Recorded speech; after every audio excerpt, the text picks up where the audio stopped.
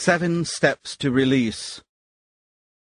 There is one, and only one, all-sufficient basis for every provision of God's mercy: the exchange that took place on the cross. In the previous chapter, 8 main aspects were summarized. 1. Jesus was punished, that we might be forgiven. 2. Jesus was wounded, that we might be healed. 3. Jesus was made sin with our sinfulness, that we might become righteous with his righteousness. 4. Jesus died our death, that we might share his life. 5. Jesus became poor with our poverty, that we might become rich with his riches. 6. Jesus bore our shame, that we might share his glory. 7. Jesus endured our rejection, that we might have his acceptance as children of God. 8. Jesus became a curse, that we might receive a blessing. This list is not complete. There are other aspects of the exchange that could be added, but all of them are different facets of the provision God has made through the sacrifice of Jesus. The Bible sums them up in one grand, all-inclusive word: salvation. Christians often limit salvation to the experience of having one's sins forgiven and being born again. Wonderful though this is, however, it is only the first part of the total salvation revealed in the New Testament. The full scope of salvation is obscured, at least in part, by problems of translation. In the original Greek text of the New Testament, the verb sozo, normally translated to save, is also used in a variety of ways that go beyond the forgiveness of sins. It is used, for instance, in many cases of people being physically healed. It is also used of a person being delivered from demons, and of a dead person being brought back to life. In the case of Lazarus, it is used of recovering from a fatal illness. In 2 Timothy chapter 4, verse 18, Paul uses the same word to describe God's ongoing preservation and protection from evil, which will extend throughout his life. The total outworking of salvation includes every part of man's being. It is beautifully summed up in Paul's prayer in 1 Thessalonians chapter 5, verse 23. Now may the God of peace himself sanctify you completely, and may your whole spirit, soul, and body be preserved blameless at the coming of our Lord Jesus Christ. Salvation includes the total human personality, spirit, soul, and body, and it is consummated only by the resurrection of the body at the return of Christ. No one enters into all the varied provisions of salvation simultaneously, however, or by one single transaction. It is normal to progress by stages from one provision to the next. Many Christians never go beyond receiving forgiveness of their sins. They are not aware of the many other provisions that are freely available to them. The order in which a person receives the various provisions is determined by the sovereignty of God, who deals with all of us as individuals. The starting point, generally, is forgiveness of sins, but not always. In the earthly ministry of Jesus, people often received physical healing first, and then forgiveness of their sins. This can still happen today. In 1968, my own wife, Ruth, while still single and living as a practicing Jewess, had lain sick in bed for many weeks. Then she received a miraculous visitation from Jesus in her bedroom, and was instantly and totally healed. But it was 2 years later before she recognized her need to have her sins forgiven. Only then was she born again. When we come to God on the basis of Christ's sacrifice for us, we need to be sensitive to the leading of the Holy Spirit. We cannot impose our priorities upon God, but we must let him work with us in the order he chooses. A person may, for instance, be determined to seek financial prosperity, whereas God's first priority for him is righteousness. If he stubbornly insists on claiming prosperity before righteousness, he may not receive either. Again, a person may seek physical healing, not knowing that the root of his physical sickness is an inner emotional problem, such as rejection or grief or insecurity. In response, God will move to bring the emotional healing that is needed. If the person does not open himself up to this, however, but continues to beg merely for physical healing, he may in the end receive no healing at all, either physical or emotional. Sometimes God seeks to reveal to us a provision of salvation that is our most urgent need, and yet we are not aware of it. This applies particularly to the provision for release from a curse. Very often, a curse over a person's life is the unsuspected barrier that holds him back from the other provisions of salvation. Normally, this barrier must be dealt with first, before other needs can be met. This is the provision we will now focus upon: the exchange from curse to blessing. At this point we are confronted by precisely the same issues Moses put before the Israelites as they were preparing to enter the land of Canaan. "This day I call heaven and earth as witnesses against you, that I have set before you life and death, blessings and curses. Now choose life, so that you and your children may live." Deuteronomy chapter 30, verse 19. The issues were so solemn and so far-reaching in their consequences that Moses called heaven and earth to witness Israel's response. The alternatives were clear: life and blessings on the one hand, death and curses on the other. God required the Israelites to make their own choice. He urged them to make the right choice, life and blessings, but he would not make the choice for them. He also reminded them that the choice they made would affect not merely their own lives, but also the lives of their descendants. This emerges once again as a characteristic feature of both blessings and curses. They continue from generation to generation. The choice that Israel made at that time determined their destiny. The same is true for us today. God sets before us precisely the same alternative: life and blessings, or death and curses. He leaves it to us to choose. Like Israel, we determine our destiny by the choice we make. Our choice may also affect the destiny of our descendants. I remember when I was first confronted by those words of Moses. As I realized that God required a response from me, I was overawed. God was waiting for me to choose. I could not evade the issue. Not to choose was, in effect, to make the wrong choice. I thank God that he gave me the grace to make the right choice. Never, in all the years since then, have I regretted it. God soon began to show me, however, the implications of my choice. I had passed through a door leading to a lifetime walk of faith and obedience, from which there was no turning back. All who desire to pass from curse to blessing must go through the same door. First, there must be a clear recognition of the issues God sets before us. Then there must be a simple, positive response. Lord, on the basis of your word, I make my response. I refuse death and curses, and I choose life and blessings. Once we have made this choice, we can go on to claim release from any curses over our lives. What are the steps that we must take for this? There is no one set pattern that everyone must follow.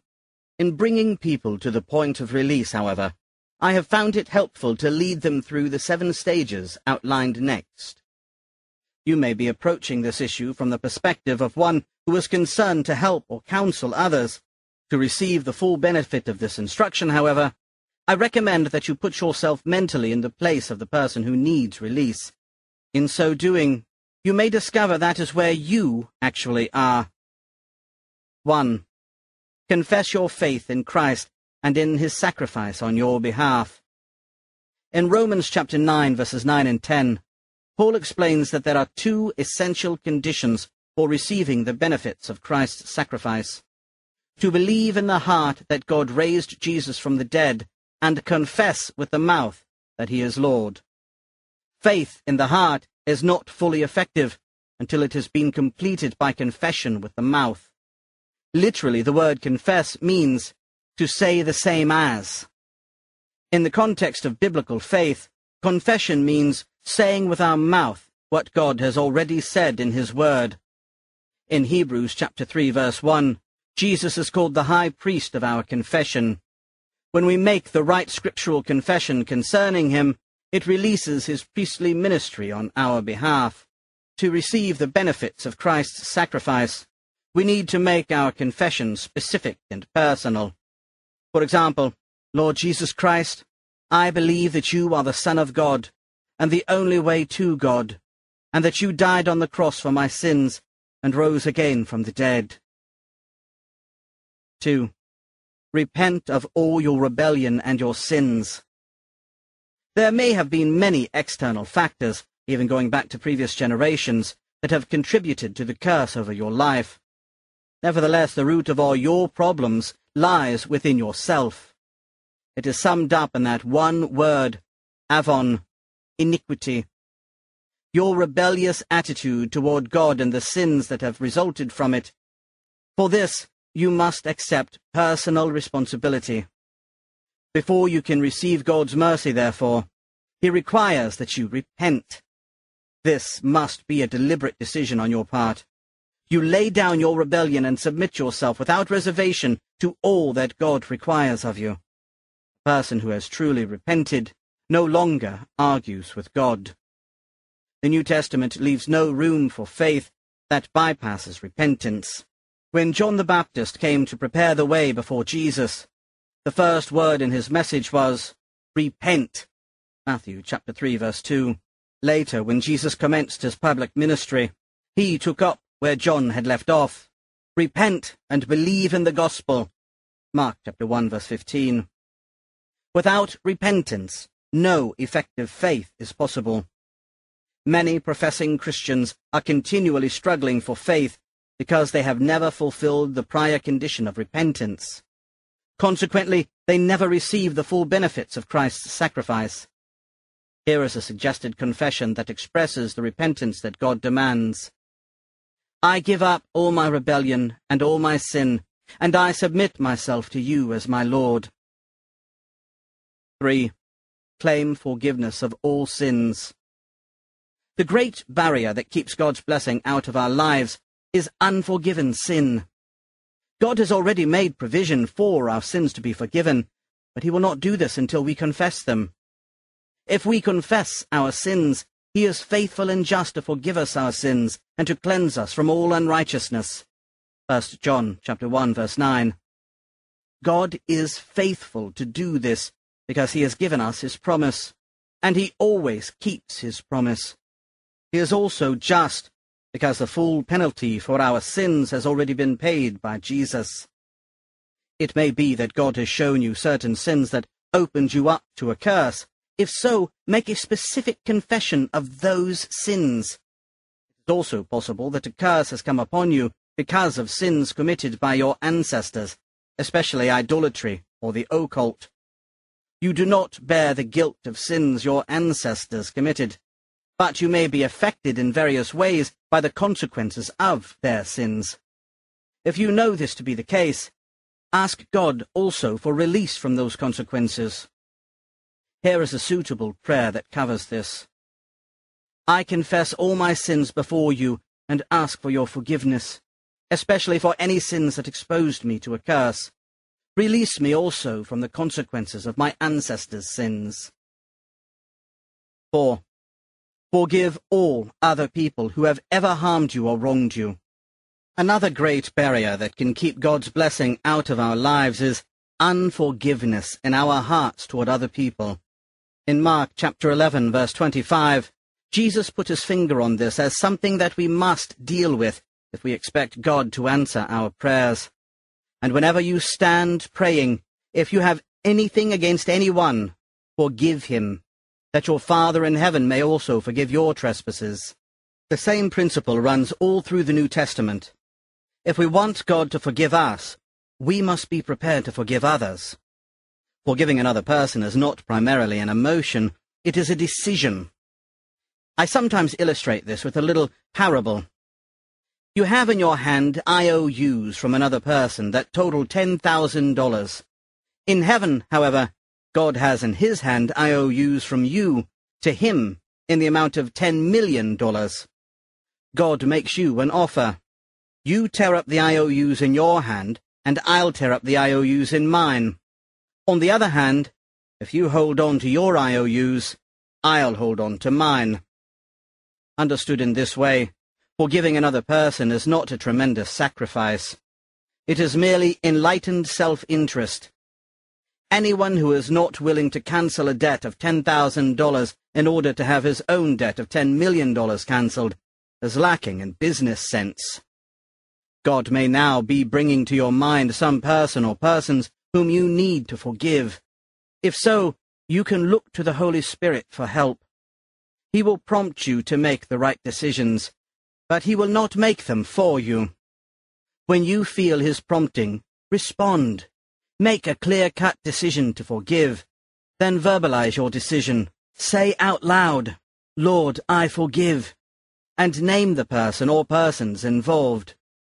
The ones you find it hardest to name are the ones you most need to forgive. Here are some simple words you can use. By a decision of my will, I forgive all who have harmed me or wronged me, just as I want God to forgive me. In particular, I forgive, name the person or persons. 5. Renounce all contact with anything occult or satanic. Before you come to the actual prayer of release, there is one further important area that must be dealt with. All contact with anything occult or satanic. This includes a very wide range of activities and practices. If you have been involved at any time in such activities or practices, you have crossed an invisible border into the kingdom of Satan. Since that time, whether you know it or not, Satan has regarded you as one of his subjects. He considers that he has a legal claim to you, since the kingdom of God and the kingdom of Satan are in total opposition to one another. You cannot enjoy the full rights and benefits of a citizen in God's kingdom until you have finally and forever severed all connection with Satan and totally cancelled any claim he may have against you. In 2 Corinthians chapter 6, verses 14 and 15, Paul stresses the necessity of a complete break with Satan's kingdom. What fellowship can light have with darkness? What harmony is there between Christ and Belial, that is Satan? In verse 17, he concludes with a direct charge from the Lord himself. Therefore, come out from among them and be separate, says the Lord. Do not touch what is unclean, and I will receive you. Making this break requires also that you deal with any contact objects, that is, objects that would still link you with Satan. This could include many different items. In my case, as I related in chapter 2, it was the Chinese dragons I had inherited. If you have any doubts about how this might apply in your situation, ask God to put his finger on anything that is offensive to him. Then get rid of it in the most effective way. Burn it, smash it, throw it into deep water, or whatever. If you are ready to make this total break with Satan and his kingdom, here is an appropriate way to affirm it. I renounce all contact with anything occult or satanic. If I have any contact objects, I commit myself to destroy them. I cancel all Satan's claims against me. 6. You are now ready to pray the prayer of release from any curse. If you have been willing to commit yourself to each of the preceding 5 steps, you are now at the place where you can pray the actual prayer of release from any curse over your life. But remember, there is only one basis upon which God offers his mercy: the exchange that took place when Jesus died on the cross. Indeed, in that exchange was provision for release from every curse. By being hanged on a cross, Jesus became a curse with every curse that could ever come upon you, that you in turn might be released from every curse and receive God's blessing in its place. It is important that you base your faith solely upon what Jesus obtained for you through his sacrifice on the cross. You do not have to earn your release. You do not have to be worthy. If you come to God with thoughts like that, you will have no solid basis for your faith. God responds to us only on the basis of what Jesus has done on our behalf, not of any merits we may fancy we have in ourselves. If you pray with this basis for your faith, your prayer should end not merely with asking, but with actually receiving. In Mark chapter 11, verse 24, Jesus established this as a principle. Therefore, I tell you, whatever you ask for in prayer, believe that you have received it, and it will be yours. In this kind of prayer there are two distinct stages, related as cause and effect, receiving and having. Receiving is the cause from which having follows as the effect. Receiving is in the past tense, having is in the future. Receiving takes place when we pray, then having follows at a time and in a way determined by God's sovereignty. But the principle Jesus emphasizes is this: if we do not receive at the time we pray, we have no assurance that we will ever have. Here is a prayer that would be appropriate. You might first listen through this prayer and then listen on for further instructions. Lord Jesus, I believe that on the cross you took on yourself every curse that could ever come upon me. So I ask you now to release me from every curse over my life. In your name, Lord Jesus Christ. By faith, I now receive my release, and I thank you for it. Now pause for a moment. Before you pray this prayer of release, you would be wise to reaffirm each of the 5 preceding confessions you have already made.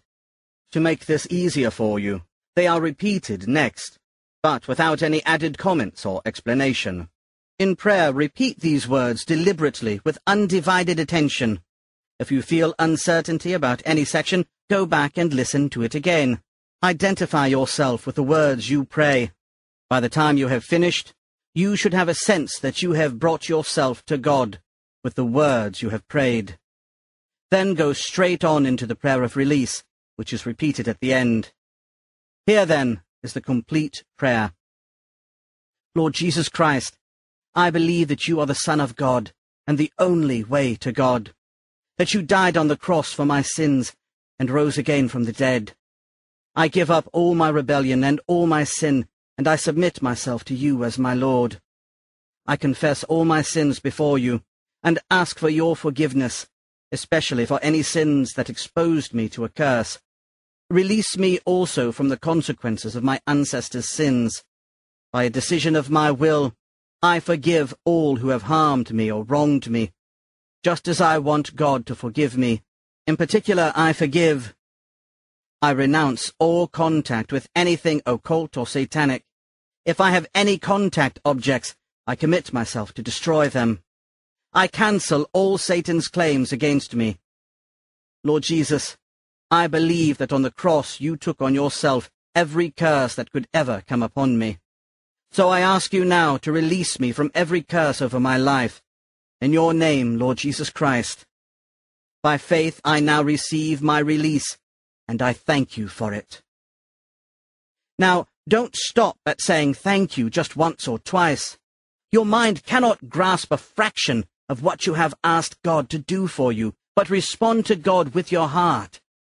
This could be the time to release hurts or pressures or inhibitions that have built up inside you over the years. If a dam breaks inside you, don't try to hold back the tears that are the outflow of your heart. Don't be held back by self-consciousness or embarrassment. God has known all along the things that you kept shut up inside you, and he is not the least embarrassed by them. So why should you be? Tell God how much you really love him. The more you express your love, the more real it will become to you. On the other hand, there is no set pattern for responding to God that everyone has to follow. The key to release is not some particular type of response. Faith can be expressed in many different ways.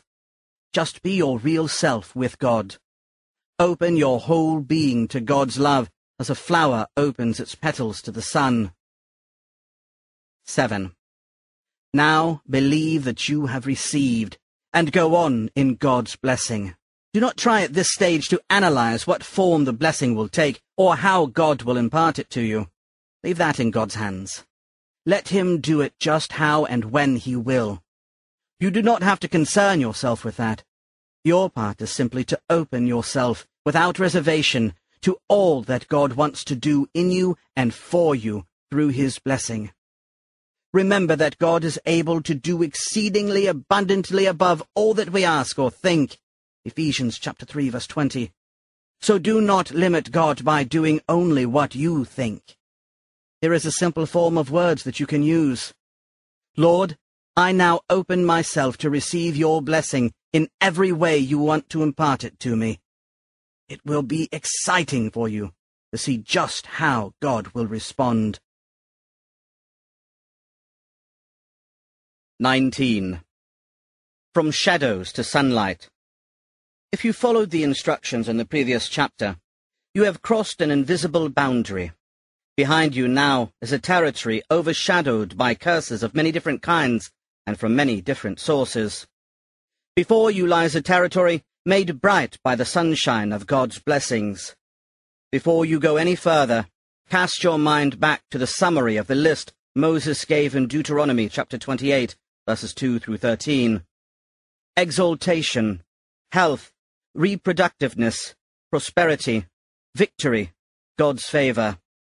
These are all parts of your inheritance in Christ, waiting for you to explore and to claim.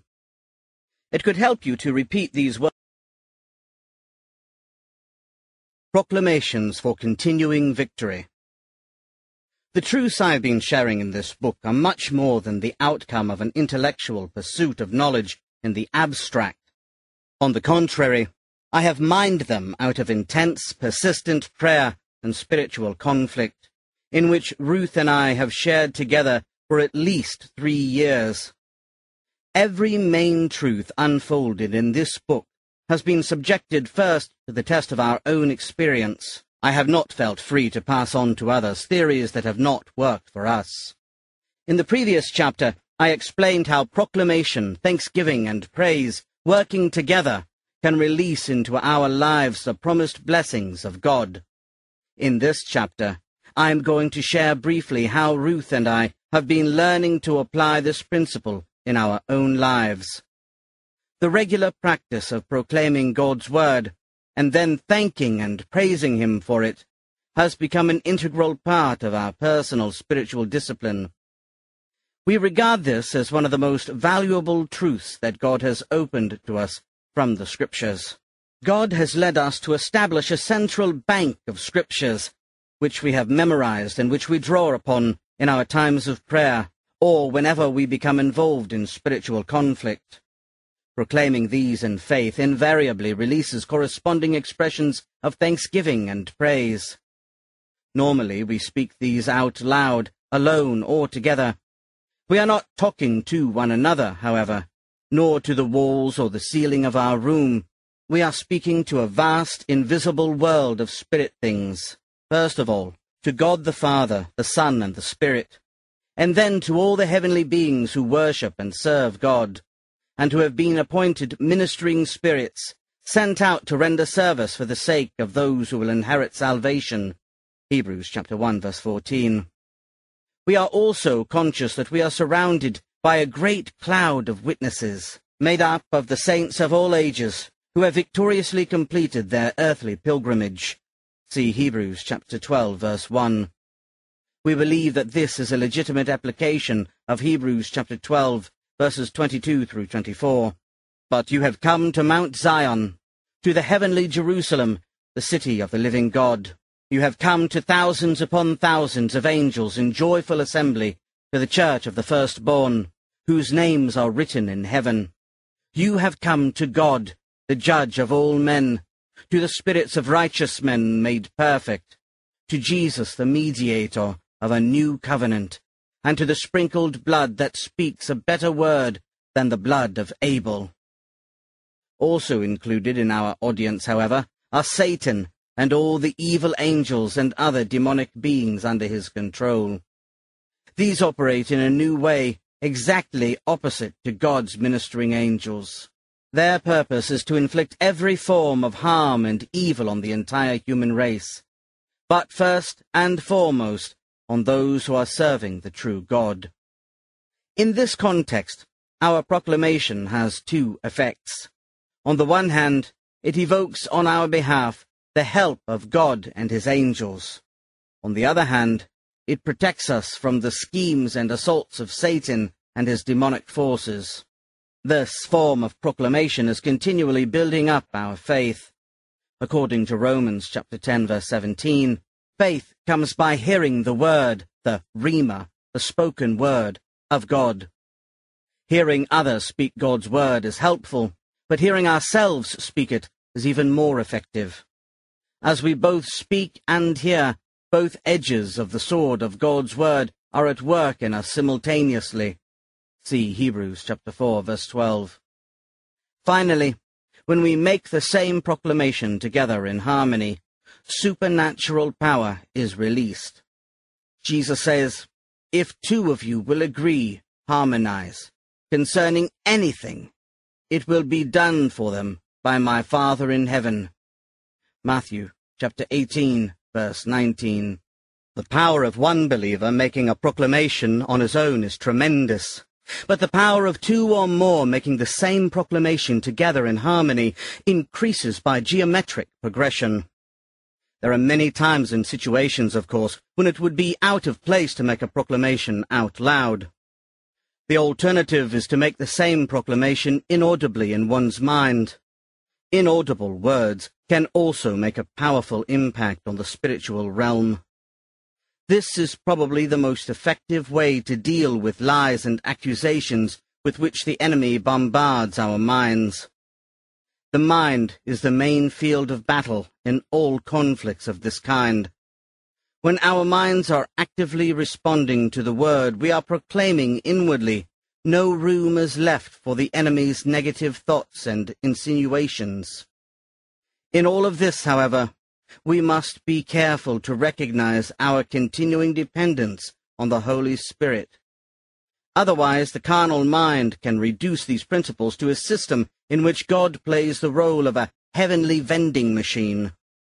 We simply insert the right proclamation, and out comes any brand of carnal gratification that we select. Obviously, this is a caricature of a believer's relationship with God. There may be a wide gap between the way we view ourselves and the way the Holy Spirit views us. We may be conscious of what we want, whereas the Holy Spirit sees what we need. He alone can be trusted to direct each of us to the type of proclamation that applies to our individual situation and level of faith. In this way, God can accomplish His purpose in our lives. With this caution, I feel it would be helpful for me to list on the following pages, simply as patterns, some of the proclamations that Ruth and I make regularly, together with the situations in which they would be appropriate. So far as possible, we personalize the scriptures we quote. For instance, if a statement is addressed to believers and introduced with the pronoun you, we normally change it to I or we, and also make any other grammatical changes that are indicated. My list opens with scriptures that are directly connected with the theme of this book, but continues with others that have a more general application. Some comments and words of explanation are interspersed. In each case, the relevant scripture reference is given. 1. As a result of praying the prayer of release from curses, see chapter 18, through the sacrifice of Jesus on the cross, I have passed out from under the curse and entered into the blessing of Abraham, whom God blessed in all things, is based on Galatians chapter 3, verses 13 and 14. Ruth has received release from many curses over her life, but she has had a continuing battle walking it out in experience. This proclamation has therefore become particularly significant for us. We often make it several times in a day. Over the past 2 or 3 years, we have repeated these words many hundreds of times. Each time we do so, we move further away from effects of curses and into the blessing that is our inheritance. 2. When becoming aware of negative forces directed against us, either from servants of Satan or from soulish utterances of Christians, see chapters 13, 14, and 15. No weapon formed against me shall prosper, and every tongue that rises against me in judgment I do now condemn. This is my heritage, my inheritance right, as a servant of the Lord, and my righteousness is from you, O Lord, is based on Isaiah chapter 54, verse 17. There are two important points to note in connection with this proclamation. First, we are not directed to ask God to condemn any tongue that speaks against us. God has given us the authority to do this for ourselves, and he expects us to exercise it. Second, our right to exercise this authority depends on the fact that we are not acting out of our own righteousness, but because God's righteousness is imputed to us on the basis of our faith. Clearly, this proceeds out of the exchange by which Jesus on the cross was made sin with our sinfulness, that we might become righteous with his righteousness. The various benefits of that exchange are all interrelated, and should not be separated from each other. But God requires more of us than just turning back the evil words spoken against us. After that, he instructs us to forgive those who seek to harm us.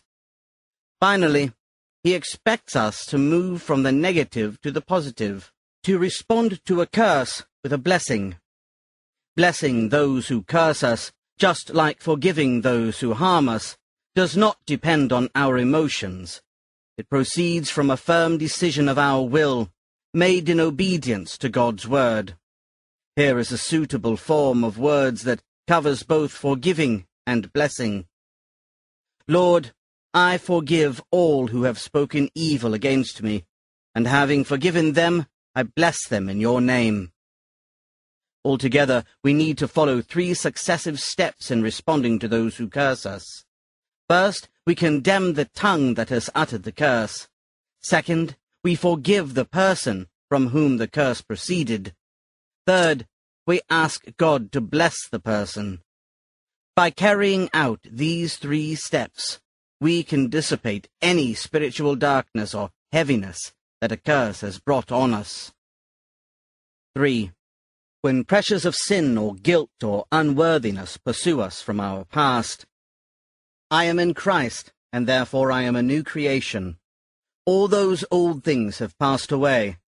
Everything in my life has become new, and everything is from God, based on 2 Corinthians chapter 5, verses 17 and 18. God accepts total responsibility for the new creation. It is all his doing. Nothing is carried over from the old creation, which has been marred and corrupted by sin.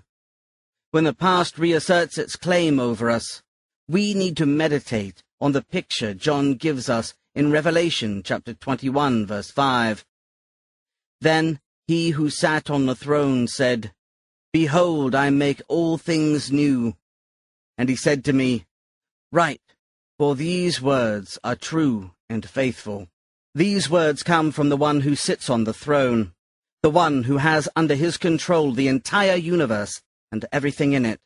That includes every detail of our lives. He reaffirms that he makes everything new. It seems that John might have wondered inwardly whether this was too stupendous a claim, even for God.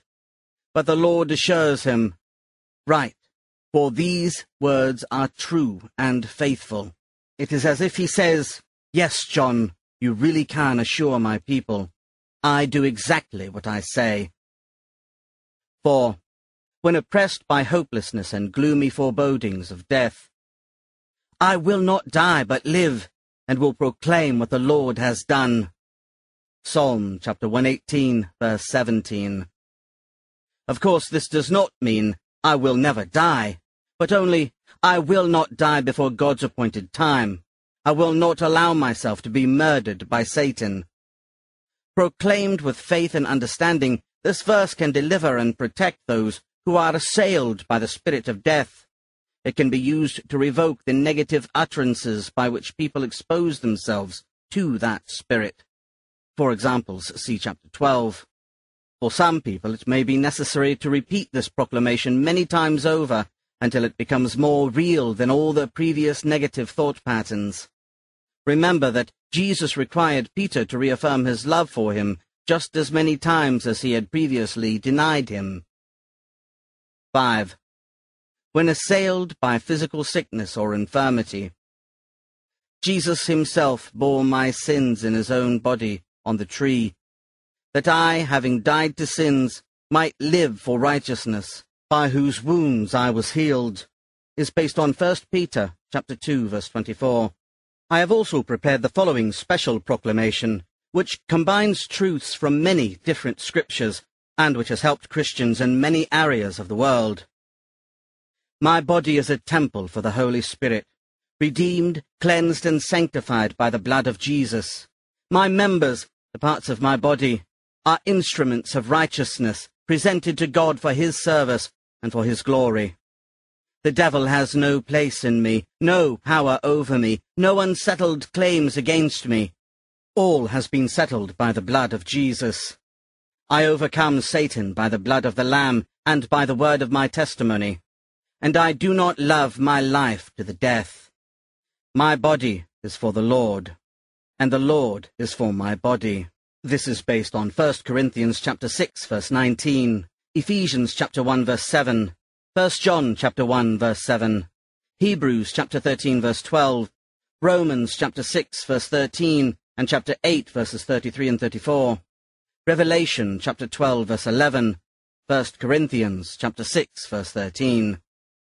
Someone might ask, is it honest for me to make proclamations such as these, when I see in my body the physical evidence of sickness, or when I feel in my soul the oppositions of sin? The answer depends on your point of view. If you are looking at yourself in your own natural condition, then it is not honest. But if you are looking at yourself as God sees you in Christ, then you have the right to make such a proclamation. Once we have repented of our sins and committed ourselves to Christ, God no longer looks at us as we are in our natural state. Instead, he looks at us from the perspective of the exchange that took place on the cross. Spiritually, he sees us as made righteous.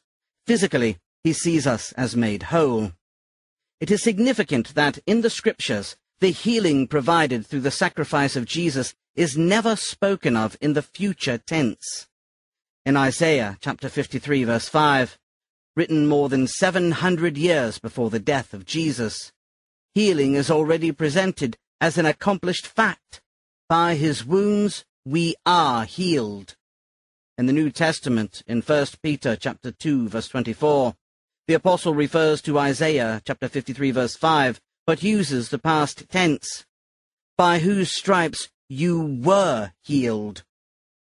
When the words we speak about ourselves agree with what God says about us in Christ, then we open the way for him to make us, in actual experience, all that he says we are. But if we fail to make the appropriate confession or proclamation about ourselves, we are confined to the prison of our own natural state. We have shut ourselves off from the supernatural transforming grace of God, which works only through faith. Again, someone might ask, what about someone who says and does all the right things, and yet the promised results do not follow? An answer is to be found in the words of Moses in Deuteronomy chapter 29, verse 29. The secret things belong to the Lord our God, but those things which are revealed belong to us, and to our children forever, that we may do all the words of this law. The reason some people do not receive some part of the promised blessings often belongs in the category of secret things. It is vain for us to seek to pry to God's secrets from him. It is also irreverent. If God withholds an answer, it is more important to trust than to understand. On the other hand, the words of Moses remind us of our responsibility as God's people to believe, to proclaim, and to act upon those things he has clearly revealed in his word. Central to these is the provision God has made for us through the sacrifice of Jesus on the cross. We must not let our concern about the secret things keep us from believing and obeying the things that are revealed. 6. When Satan attacks an area for which God holds us responsible, our home, our family, our business, our ministry, etc., the bolts of our gates will be iron and bronze, and our strength will equal our days. There is no one like the God of Jeshurun, who rides on the heavens to help us, and on the clouds in his majesty. The eternal God is our refuge, and underneath are the everlasting arms. He will drive out our enemy before us, saying, "Destroy him!" This is based on Deuteronomy chapter 33, verses 25 through 27. By this proclamation, we are enabled to move from defense to attack. First of all, our gates represent our defense system. God promises that this will be strong enough to keep out our enemy's attack. Then there is a wonderful picture of God intervening supernaturally on our behalf. He rides on the heavens to help us. Our proclamation is one way that we invoke his intervention. Finally, there is the assurance of our enemy's defeat. He, God, will drive out our enemy before us. God requires us to play our part in this final stage. Therefore, he says, destroy him. He has equipped us with the spiritual weapons we need to do this. 7. When we awaken to the realization that the mind is a battlefield in which the lies of Satan are at war with the truths of God's word. The weapons of my warfare are mighty in God. With them I pull down the strongholds that Satan has built in my mind. I bring all my thoughts into obedience to Christ. 3 of my mightiest weapons are proclamation, thanksgiving, and praise.